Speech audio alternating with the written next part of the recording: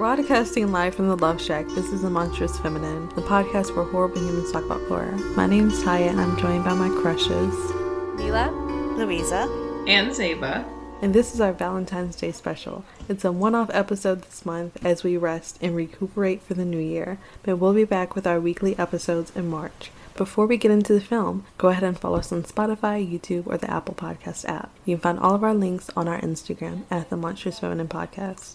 In this episode, we're talking about the 2016 romantic horror film, The Love Witch, directed by Anna Biller. In this film, a beautiful young witch named Elaine uses spells and love potions in the modern day to make men fall in love with her. However, each seduction proves fatal, and she soon attracts the attention of the handsome local detective. But will he fall under her spell too? you said we need to give them what they want. Well, what do men want? Just a pretty woman to love and to take care of them and to make them feel like a man and to give them total freedom in whatever they want to do or be. But what about what we want? How are we going to be equals with men if we keep catering to all of their needs? I think that if you want love, you have to give love. Have you ever been this down bad? You mean have I simped? Yeah, Oh, I I have as well. I love spell. On? So listen, I was in the 6th grade, but I think it still had lasting consequences to this day. I didn't do a love spell on anybody, but I did a spell where I wrote down all the attributes I wanted in an ideal partner, and then I put it in an envelope, sealed it, and I lost the envelope. I don't know where it is today, and I don't remember what I wrote down. And so now I'm worried that all the things I wanted when I was 12 years old are what I'm getting now because I never broke the spell. And somebody told me if you rip it up or you open it, it undoes the spell, like you never did it. But I fucking lost the envelope like a dumbass, and now here I am. If I didn't write down some stupid shit, I know I forgot some critical information. The most down bad I think I ever was I sat through 6 hours of karaoke with a dude simply because I liked him. You don't like karaoke? Not enough to do it for 6 hours. Let me add to this that I had the flu and I actually had lost my voice the day before, so I was just there to keep him company. You should have started dancing. That's what we learned. We learned from this film that if you had danced, your feminine wiles would have driven him crazy. I have been very down bad. Ugh, I hate it so much. People think that it's better being a lesbian. It's not. It's the gutter. It's the trenches. It's the gutters. The streets are not for the faint-hearted. I saw a tweet as well that was like, you think lesbian relationships are easy? Have you ever been in a relationship with someone who knows what an attachment style is? I saw that. Has anybody had, like, a wild crush on you? Like, they're acting, like, foolish. Like, they have been under a love spell. There's this guy, it was like mutual friends, I was like around a house, and he was like, oh, but I was very clear I was a lesbian, as I usually am, and he was like, oh, you just haven't met the right guy, and I was like, the thing is, I was drunk, and I like to tease guys when I'm drunk, especially if they're arrogant, and they take that as flirting, and I'm like, no, it's not. But I understand how it could be perceived as such. But anyway, that was like back in like May. He messaged me he slid in my DMs like a couple days ago and was like, hey gorgeous, I had a dream about you. Can I take you out to dinner sometime? And then like ended with a winky face. And I like messaged him and I was like, hey, that's sweet, but like I'm totally gay, remember? And he was like, does that mean I can't take you out? He's so confident that he can flip you. I was like, the only man who might be able to flip me is Robert Pattinson, and you are not him. So it's like, I can't tell if that bar is low or high, Louisa. I know, I was about to say. Even if I felt it, I don't think I'd ever do anything about it because I don't want anyone to know that I like them. Mm-hmm, mm-hmm. And I don't think anyone's ever been like over the top to me. But also I'm very aware of the fact that I am not observant, and so I've probably missed if people... They'll be like playing outside your window with like flowers in a boombox and you have your headphones in. You're like, what? Pretty much. I've definitely like stayed in situationships longer than I should have, but in terms of being like overtly like down bad, I have too much pride, so it's like as soon as things are like not to the standards where I deem they should be, I'm like, I'm out. I'm over it. I'm done. You will never hear from me again. I'm that way with somebody who I'm not like seeing, like I haven't attempted to get with them. I'll be like down abysmal for somebody who I'm like actively dating. You're like the love witch who's like, you should give your man all that he wants. Yeah, this was really traumatizing to watch again because you kind of make it sound goofy, girl. Like when I do it, it's different. But this sounds a little crazy. Is it the same for women? Women are more emotionally available, so I don't have to work 10 times as hard to like keep their attention or feel as if I'm being appreciated. Like men are just so either like mad aloof or they don't know how to express their emotions. So then I'm just like, I don't know, running after them with piss in a jar, I guess. I don't do that. I don't do spells. Have you ever accidentally done a spell? I saw somebody on TikTok say like, oh, don't, like, oh, they slept with somebody's name under their pillow and now that person's acting crazy. And I'm like, I sleep with a lot of names under my pillow because I just keep my journal under my pillow generally. And then somebody stitched it and said like, no, don't do that. Like that messes with people. What fucks me up is that like when people are like, if you do sex magic while thinking about a particular person, like they'll start thinking about you. Like if you're masturbating and thinking about somebody. Even if they are just someone completely abstract or like a celebrity. We can't all be manifesting fucking each other. That doesn't make sense. But to be fair, Mila, we do be fucking each other. You guys all fucking? Wait. No, but in theory, you could do sex magic to manifest anything. Like, you could think about, like, your sexy new apartment and then nut, and then it becomes, you know? Like power. I bet you could, like, do it for the downfall of your enemies. Like, what if you, like, thought about a political assassination? But yeah, I think after watching Thelma, it definitely made me, like, have more perspective. I was like making my vision board for like 2022 and I was like very conscious about putting actual people on it because I was like watching one girl and she's like, yeah, anyone that I want to work with or like that whose lifestyle I really like. And I was like, oh no, this feels icky. It feels like I could be messing with their free will and maybe they won't actually want to work with me. I did that last year. I put someone on my mood board and then I felt first of all, my friends rinsed the hell out of me. So I got bullied, and then second of all, I felt bad. Like, I felt like it might be messing with free will. So basically, I can't manifest anymore, because I feel like, unless it's about me, I can't manifest other people, because I get, like, too icky. The Monstrous Feminine is on Apple Podcasts, so please go leave us a 5-star review and write us a little love letter. If you do engage with our content, you might just get a shout out in our next episode as our Witch of the Week. This episode, our Witch of the Week is Dieselin from Iceland, who gave us 5 stars and said, a movie podcast run by awesome women, one of my favorite podcasts. Thank you so much, Dieselin. I now have a huge crush on you.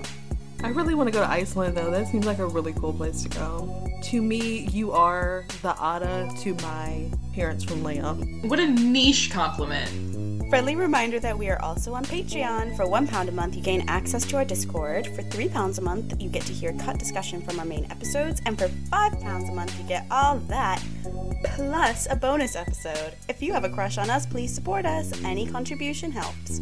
Also, more recently, you can now rank podcasts on Spotify, so go leave us a 5-star review there as well. Thank you. Did you guys enjoy this film? That's your very first question. Did we enjoy it? I would say my eyes were certainly entertained, and occasionally my ears were. But beyond that, it was like eating cotton candy. It's like, do I enjoy this? I'm having a fun time because like I'm taking cute pictures with the cotton candy, but it's mostly just like pure sweet. Like you're telling me it's a flavor, but I don't really believe you. You know, like the experience is enjoyable, but like in the end I'm like, ew, I can't believe I ate just all that pure sugar and I don't think I even liked it. You know what I'm talking about? Zeva, I think that is like the best analogy for this film. On point. In fact, we could just stop it there. Thank you for listening to The Monstrous Feminine. Had this movie come out a couple years earlier, I think it would be like the biggest thing in the world because like Tumblr would have grabbed its fingers into it. Had it come out like 2012 or 2013, like they really would have taken it and ran. Like that would have been bitches' whole personalities in the 9th grade. Like I can see it now. Samantha Robinson is beautiful, first of all. I was watching this film and I was like, I think like if she wasn't hot, which is really bad because I was like thrown into a male gaze, which is funny because it's a female director, but I was like, if she wasn't hot, would I enjoy this? And I didn't want to think that. Well, the whole thing is that she, like, self-objectifies, right? So, like, I also objectify her along with her. Like, if her whole deal is about glamour magic and how she looks, that's all I'm looking at as well. Like, as a viewer, I already watched with the male gaze. We've been over this. But I'm like, girl, you pointed to something shiny and I looked. I was surprised at how dated they made her look in the movie because she looked very like old Hollywood glamour. And then I was really surprised when I went to her Instagram and I realized that like she's a person who lives in the modern day world. I don't know why. From just seeing like bits of it on TikTok and Tumblr and like the general web, I thought that this was old film. And then I went and I was like, it was 2016. Oh. So they did a really good job of like, I feel like you would enjoy this film if you were really into like, well, old films, like, and knew a lot. It's kind of like how I feel about, what's that fucking La La Land? Like, that film was enjoyable if you knew the references or, like, the vibe of what they were, like, alluding to. I feel like this is the same way, kind of enjoyable. I feel like La La Land is enjoyable because it's a good movie, though, and this is enjoyable if you love aesthetic. I didn't like La La Land. No, I agree that this is also mostly aesthetic, as in the vibes are impeccable. It gave me Suspiria, but for some reason I didn't enjoy it as much as I enjoyed Suspiria. But it was like that kind of like Technicolor, 60s, 70s, playful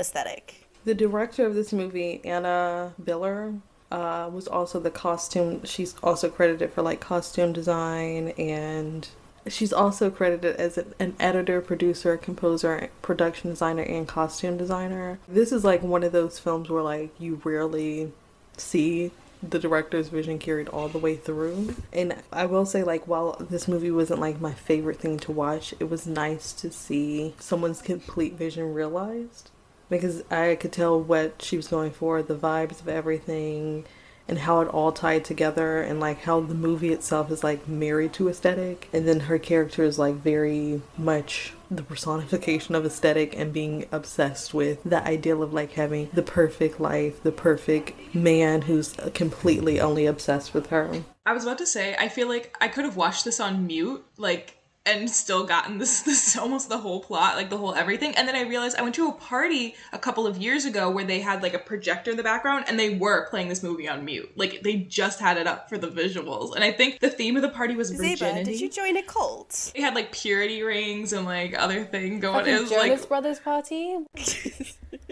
I don't know, they had like a tent for like couples to go in. It was very strange. What? We were playing this movie on in the background and like girls were in their like little white dresses. I don't know. It was so bizarro. My friend brought me. All this to say that I feel like there are some great quotes in this, but I honestly believe you could watch it on mute and still get the whole everything you needed. Like when she pulls out the tarot cards, it tells the plot of the story. You see them get married, you see her sort of initiated into these rituals, you see who she kills. Genuinely, I don't even think it needed a script. Like it could have been a silent film. I do think like that the character is like shockingly well developed in a way, even though the movie isn't that long, but like the plot point of her like going after her friend in quotation marks, his husband, and saying like she doesn't like how clingy the guy is, so she wants a married man because he's not going to be like as obsessed with her. And that is actually very much like the textbook therapist reason of why people tend to go for extramarital affairs, because they do want someone who's not emotionally available because of their own like issues going on with love or relationships. They don't want like the full commitment of a relationship or for someone to be completely invested in them. So I was like, oh wow, like that's really interesting, because her character is so like fascinated with the concept of love that she doesn't actually seem like she ever takes the time to really evaluate if that's what she wants or if it's like what she feels like she should want. I don't think she likes men at all. I was like, I think she's a lesbian. Like she doesn't even need to speak to them. Ginger was a lesbian. Yeah. I didn't understand why they had that little interaction at the beginning where she was like, no, I don't mean to hit on you. Like, I'm married. And it also explains why she doesn't want to have sex with her husband. Like, she's always like, oh, my husband wants sex all the time. And her friend's like, well, that just means he loves you. And it was like, do you even like having sex with your husband? She was definitely gay. But I also thought the main character, if not was into women, she did not like men. Like, they got on her nerves the second she spent longer than a day with them. She picked them damn near at random. Like, truly just off the street. Was like, that one. And she was, I think, in love with the idea of love. It was very comp het, is what I'm getting at. at. Like, I think she just wanted this like perfect little world, and it's like her look, her aesthetic of like everything she cultivates on her own needs a man beside her. Like, that's part of the look. It's almost like an accessory, and like maybe they don't even need to speak. It's just like part of like this fantasy world that she is manifesting. I love that reading of it. Now I like it. That it's like a comp hem. Sorry, I think I've wildly misjudged it, and now I'm like, it is a comp het horror. And it is horrifying. I do think Elaine did like the detective, though, when she was seeing him. But I think the reason why she liked him was because he wouldn't fully commit to her love spell and being, like, completely into her. Which, to be honest, is the reason why a lot of people... She wants what she can't have, you mean? Yeah. People like people who aren't completely accessible or available to them. And when someone's completely devoted, sometimes it can be a huge turnoff. Not personally for me. I don't enjoy going after emotionally unavailable people. Like, her character, in a way, like when they have the kind of like face off or whatever, and he tells her like she will never find anyone who loves her the way that she wants to be loved. Do you guys feel like that's kind of a commentary on how the ideal version of love that we see in like the media and old Hollywoody glamour movies of like someone going across the ends of the earth to be with the person they love, do we still feel like that love is like attainable nowadays, or is the modern world too difficult to maintain and sustain a love where you're like both completely obsessed with each other without magic? I don't think love was what she was after. Like, I think they also had a line about like living up to the feminine ideal in a man's mind, and I think that is what she was after. Like, she was willing to change herself and like be whatever type of woman the man she was with at the time wanted. Like, when she wanted her friend's husband, he was like, oh, I want like, you know, a wild chick who's like my sidekick, and she's like a little bit crazy, and she's like, I can be that, I can do that. Like, I don't think she was after love. And even when she got like the obsessive love that her spells were for, she didn't want that either. Like, I don't think she wanted any of the things that she was asking for. I think she wanted to be the ideal woman and like to be affirmed in that she had accomplished that. You really got this film. I'm just like so into it now. I watched it and didn't like it, and now I'm like so into it. I mean, this is my second watch through, and like there were certain lines that hit a little too hard this time. I was like, oof, no. Not that I thought it was like, I mean, not that I didn't think it was well written, but I think it's like barely written. It's like sort of like a skeleton script. But I don't know, there are certain points where I was like, oof, I do be doing that. Like, isn't that awful? Isn't that like the worst type of behavior? Because she's always in the wrong. Like, she's not, like, it's hard to see her as a victim because she kills them. Like, she is very wrong-headed in her intention. When they were like, burn the witch, I was like, fucking burn the witch, man. But then every other movie we've had with witches, I'm always on the witch's side. I'm like, nah, there's patriarchy. She was jarring. Yeah. She's not a good person.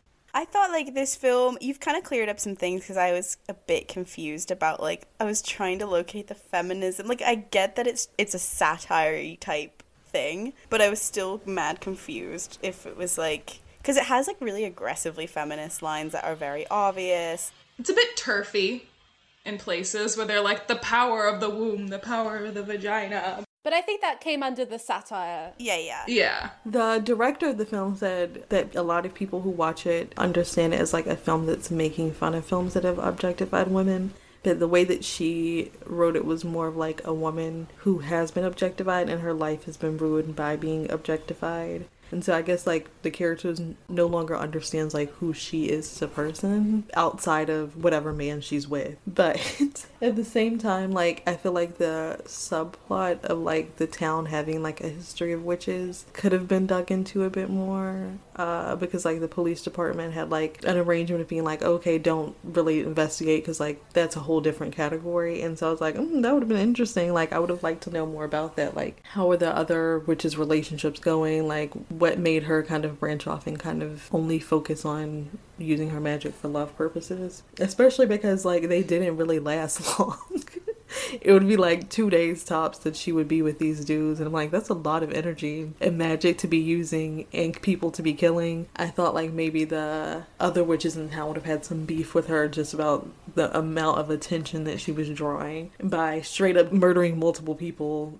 They were all cool with it. I was gagged. They were like, it happens. Sometimes you do a love spell a little too hard. There were people in the town who were already like prejudiced against them for being witches. I was like, wouldn't they be angry that she's drawing so much attention by being like, maybe this dude today. Actually, I'm gonna kill him. Maybe this dude today. I'm gonna kill him. And she was so cavalier about it. She's like, men troubles. Like, yeah, and she, like, even at the end, she was like, I haven't done anything wrong. Like, is it my fault that they loved me too much? I was like, are you a Leo? I was on her side then because I'm like, she has not broken the law. They did just die. I don't know if I could say she killed them. When she put it like that, I was like, yeah, you make some excellent points, but we're missing out like the poison. But cool, but you make excellent points. I don't think she meant to kill him. I think that was an accident. Still the first guy. Manslaughter or whatever. But anyway, back to the feminism versus whatever. I was like having some trouble locating it just because it, like, I understand that I think it's mostly like a parody of all these different things in like a big old blender. But there were definitely like good for you vibes, like good for her vibes. And like it was like using sex and sexuality as a source of power, but like how that becomes exploitative in and of itself if you're doing it purely for like a male gaze. Like it's just funny that like witchcraft is like the point that they start off with to find their empowerment, because like the cult leader's like, witches need to figure out where their power lies. We feel that a woman's greatest power lies in her sexuality. We don't view this power as satanic or anti-feminist, but as a celebration of women as a natural creature, as an earthly body, a spiritual essence, and a womb. Yes, that does, like you said, Zeba, get a bit turfy because it ties like power purely to like a biologically female body, but also it's like the source of the empowerment in the beginning, but then it becomes like the source of what confines her. Because like, yes, but also in that way you're only viewing women as sexual beings and you're confining them to that role. And like the cult leader also is like, you know, using the ritual as a way to like have sex with his followers, so it was weird. And she does have some anti-feminist lines, like she says things like, what a pussy, and she says he became just like a woman crying at every little thing. And she views like feminine and masculine energy, or like women and men, as like very opposite. And she's like, there needs to be polarity, as if like feminine can't intertwine with masculine in of itself. So it was kind of jarring, but I think like there was this other review I read by Elena Lezik in Little White Lies, which I thought was good, kind of explained it for me a bit. But Elena's self-objectification, while a powerful tool, never brings her the happiness she craves. Although she satisfies their primal urge for sex, the men she seduces prove more modern and more wily than she initially expects. When they demand an emotional bond with her, as she once did from her husband, she is disappointed. Elaine just wants to be their sex object, a princess of whom they can take care, and she will go to gruesome lengths to make that dream come true. So I kind of like that. It's kind of what we were saying. It's like once she gets the ideal, she's never fulfilled because that's not actually what she wants. She doesn't want a connection. She wants to be this like fragile fantasy woman, and she's happy being that kind of mirage. I agree. I went into this film expecting, like you mentioned, quite a blatant good for her type narrative, but I actually ended up being quite pleasantly surprised. I can't really tell if she's like parodying that like biological determinism, but I think a lot of the strength of the film isn't so much in like her feminism, but the film more is like a parody of, like we've already said, of like 70s films and B movies. Like it does a good job of that, but also parodying 60s free love culture. A group of white people led by a white man who's basically telling a group of women be naked and fuck around, and he's essentially feeding them this sort of, well, I imagine that we would all argue as a sort of mistruth about how that can be empowering for women, is to self-objectify yourself. And I actually think in the end this film criticizes that, because it makes it quite clear that that can't fulfill her, and that even when she embodies this very like seemingly empowered, sexually confident woman, like she's still not happy, and she's still ultimately not a good person, and not someone who, well, maybe it walks the line a bit, because you do admire her, that she looks cool and she's beautiful. Actually, like, that could be a good commentary on, like, that false free love movement that like we know now, like in retrospect, was very much shallow and like had a really surface level spirituality to it. Shallow is such the right word, because like if we're saying that this is all about aesthetic and surfacey-ness, that makes sense that their spirituality would also be shallow. Which is a bit meta, because like obviously it's a whole parody of like those sort of visually beautiful B movies, 60s, 70s films, like we talk about with Suspiria, that it's all vibes. It remains quite critical of it at the same time. The Little White Lies quote cleared it up for me, because the phrase self-objectification, I was like, I think that locates the feminism for me, because I think there is a lot of like aggressively, it's particularly like second wave or whatever feminism that goes so hard that you do end up basically self-objectifying yourself and you go into anti-feminism. And I think that this film is very good at showing how like an extreme of any side of the spectrum is going to lead into the same exact result, and that's why I quite liked that little phrasing. But yes, I think that kind of made it like it's quite oxymoronic in its use of feminism and all that. I think like the self-objectifying point is like particularly interesting now in like the era of social media and OnlyFans, because like there was definitely like this, I would say like 2018-y, and even like with the boom of TikTok, narrative that like overt sexual photos and stuff could be empowering, because you can take them for yourself and then post them on social media and stuff like that. And there were a lot of like very young influencer girls who definitely became a big part of that. And it's interesting because now I haven't read her full book, but I know Emily Ratajkowski in like her book that came out, she talked a lot about like how she realized self-objectifying isn't really empowering because the world is still patriarchal. I understand, like, make your money, sis, do what you want to do, but I think it's a really fine line between like promoting it as like a means to exploit the system to get money, because yeah, you can make money off of misogyny all the way, and then painting it as a way of being empowering, because it's a really fine line. A lot of like industries are still very male dominated, so you aren't in a position of power to where you have enough control to say that like I'm pimping the system. It's still like it's a meta thing of like a bunch of magnifying glasses, and the person behind the magnifying glass is still a dude. And there's also like not enough layers of protection, I feel like, for a lot of like young women who are in sex work to shield them from the horrifying aspects of that, so that it can be a safer career, because there's like all those weirdo incel dudes who be hacking and posting people's OnlyFans content for free on Pornhub and stuff, and there's just so many different layers of how it's hard to find empowerment in those industries and in the narrative of like self-objectification because of how many layers of misogyny there is in the world. But also in this movie, like, while I appreciate like the lens that they did that through, I also was very thrown off by like the comments about like he's such a pussy and stuff, because sometimes I feel like we lose in the sauce in feminism that it's like gender equality, and not just like girl power, which is very new wavy white feminism-y.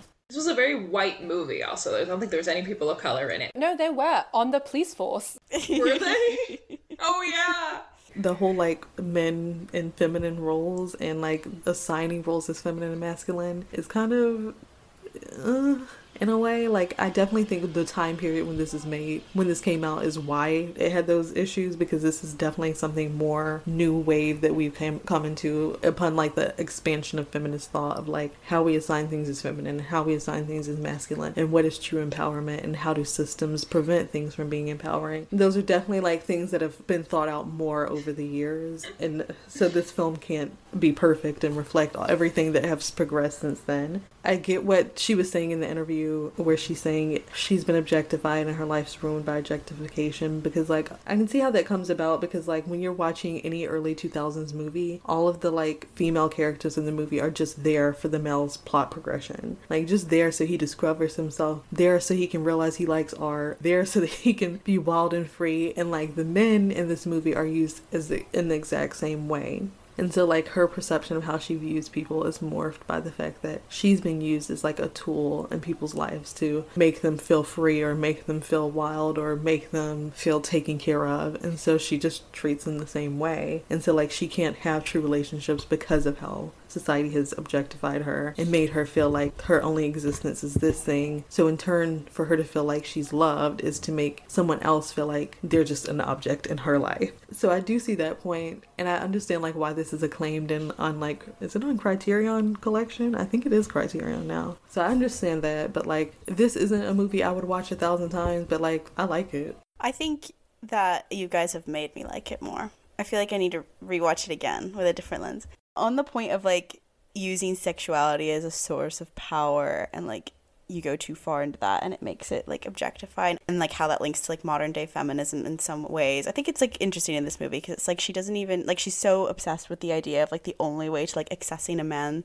emotions is through sex primarily, and then you get emotions afterwards. It's like she doesn't even try. Like if she just, I was thinking the whole time, I was like, she probably like could get a man if she just like had a conversation. And I was thinking that's like the problem with like modern narratives about like using sexuality, because it's like I think it makes people think that that's the only currency they have. It's like, yes, it is a currency and it can be valuable for you and lead you to some sort of like maybe a better position financially or some sense of empowerment in some ways, but if used to an excess, it's like you then become the currency and that is your only currency. The scene that stuck with me the most, though, is when the friend comes over and is, like, going through all her things on her vanity and, like, puts on her wig and does her makeup and, like, puts her bra up to her because she's a lesbian. But I think this is where the self-objectification of, like, how perfect she is all the time has now influenced another woman to want to look just like her. And that scene was incredibly queer. Like, there was, like, something queer and romantic about, like, dressing up as the girl you have a crush on. Is she the girl you have a crush on, or is she the girl you want to be? Is she the girl who took your man, or is she your girlfriend? So when she was, like,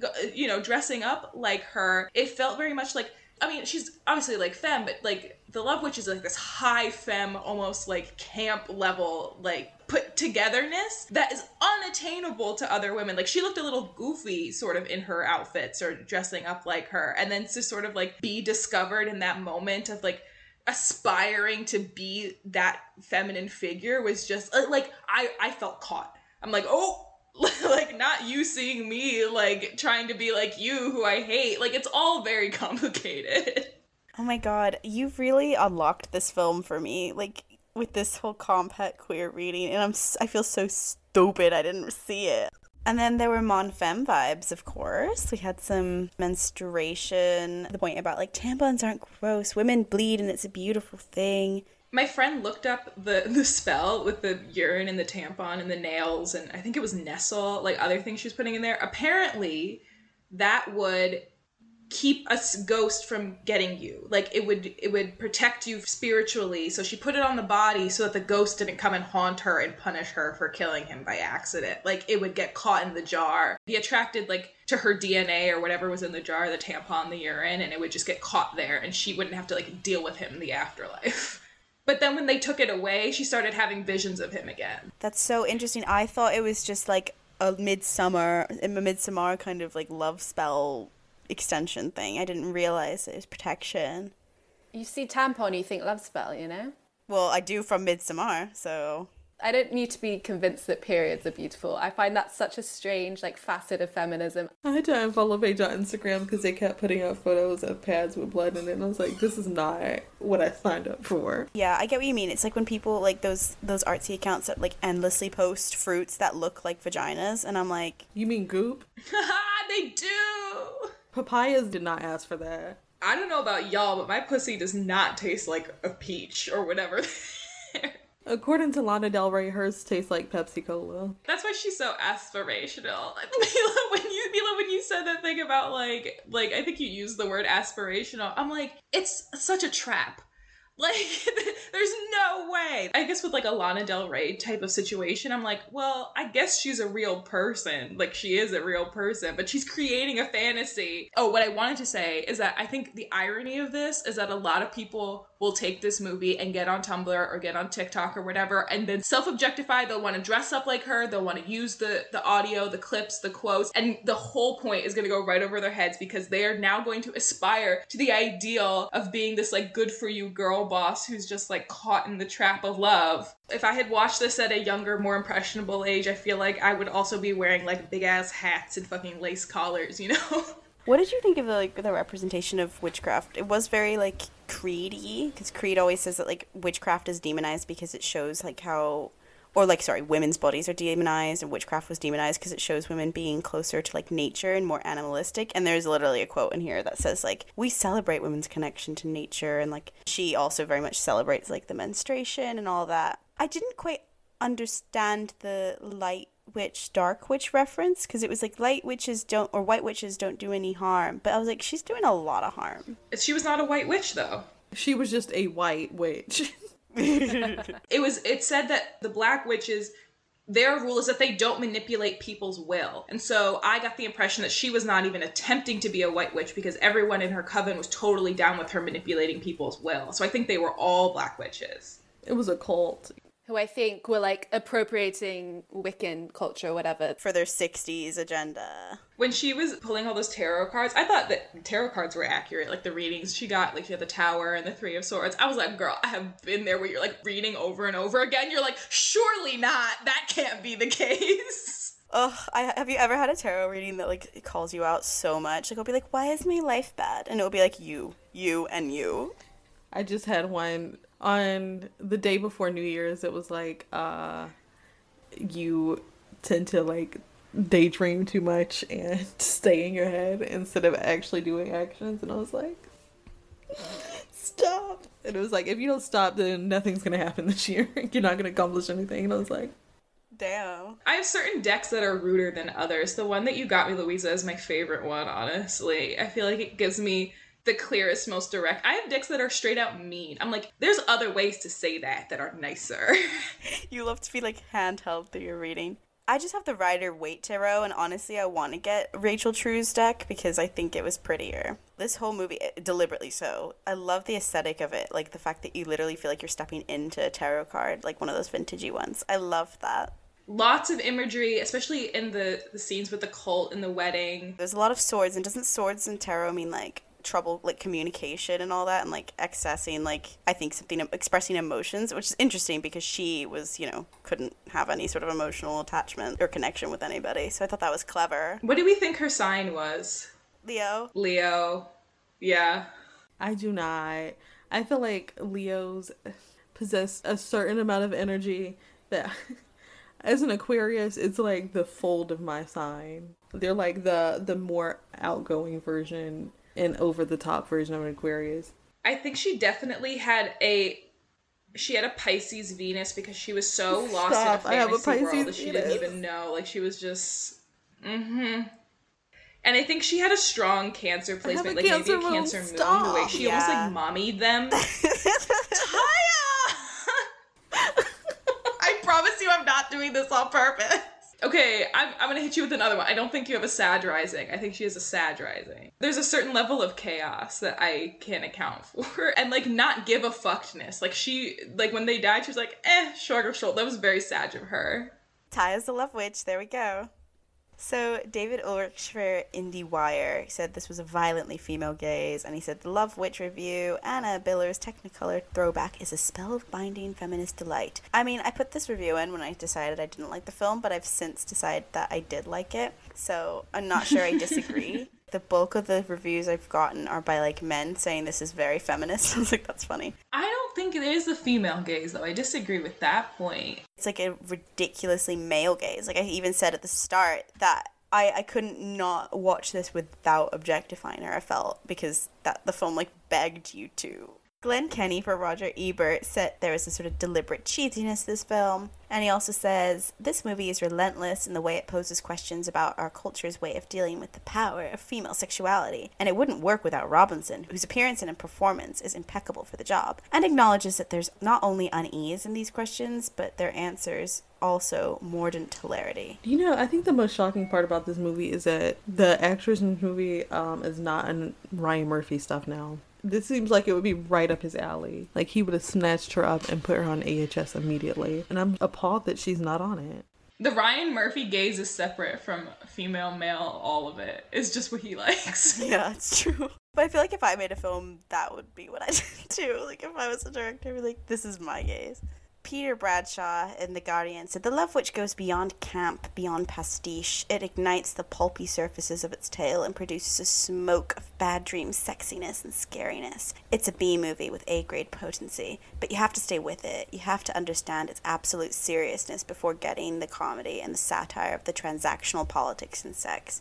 I now agree with that. Alyssa Wilkinson for Vox said it's a vaguely psychedelic fairy tale / lighthearted, self-aware horror story / queasy feminist psychosexual dramedy. I don't know why this movie is marketed so hard as a horror film in like horror circles, and I'm like, ain't nothing scary. Like, it's definitely like a rom-com. Rom-com. I'm not sure I'd call it a rom-com. Double feature, How to Lose a Guy in 10 Days, The Love Witch. To be fair, that would kind of slap. You know what, low-key, I could see Jennifer Lopez play the Love Witch. J-Lo! I would like to see it. I could see it. Like, it could easily be Lana Del Rey. Like, blink and you miss it. I used to be so into Lana Del Rey when I was in high school. And to be honest, I think it is because my Venus is in Pisces. We're all fucking damaged from the years of, like, 2012 to 2015, or honestly, earlier than that. My Tumblr was a violent display of a bunch of Lana Del Rey quotes. And then, like, photos and the gifts from that ride video she had. Where she was like, and the men in my life were the only summer. The way I used to use that quote everywhere at like all of 14. What were you talking about, young Taya? I can't deal with TikTok because TikTok doesn't understand that it's just recycled Tumblr. Like, the way everyone started jerking again, I was like, excuse me? They go through it with such speed. Like, now social media has only accelerated the trend cycle. So it's like we're seeing trends that we lived and went through already, like, again and again and again. Right, like, I just got this BBL and now you're telling me I gotta be thin again. Like, crazy. I could have told anyone not to get a BBL. Those things are dangerous. Why do all of our podcast episodes go towards BBLs?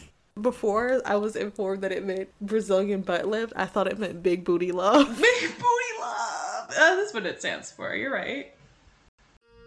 Thank you for listening to The Monstrous Feminine. Be sure to follow us on Instagram, SoundCloud, and Spotify at The Monstrous Feminine Podcast, and on Twitter at The MonFemPod. Subscribe to our YouTube channel, rate and review us on Apple Podcasts and Spotify, and follow us on TikTok at The Monstrous Feminine Pod for podcast clips and more fun. Brooms up, witches out. Goddess, please send me a beautiful, sweet man to love me as I love him.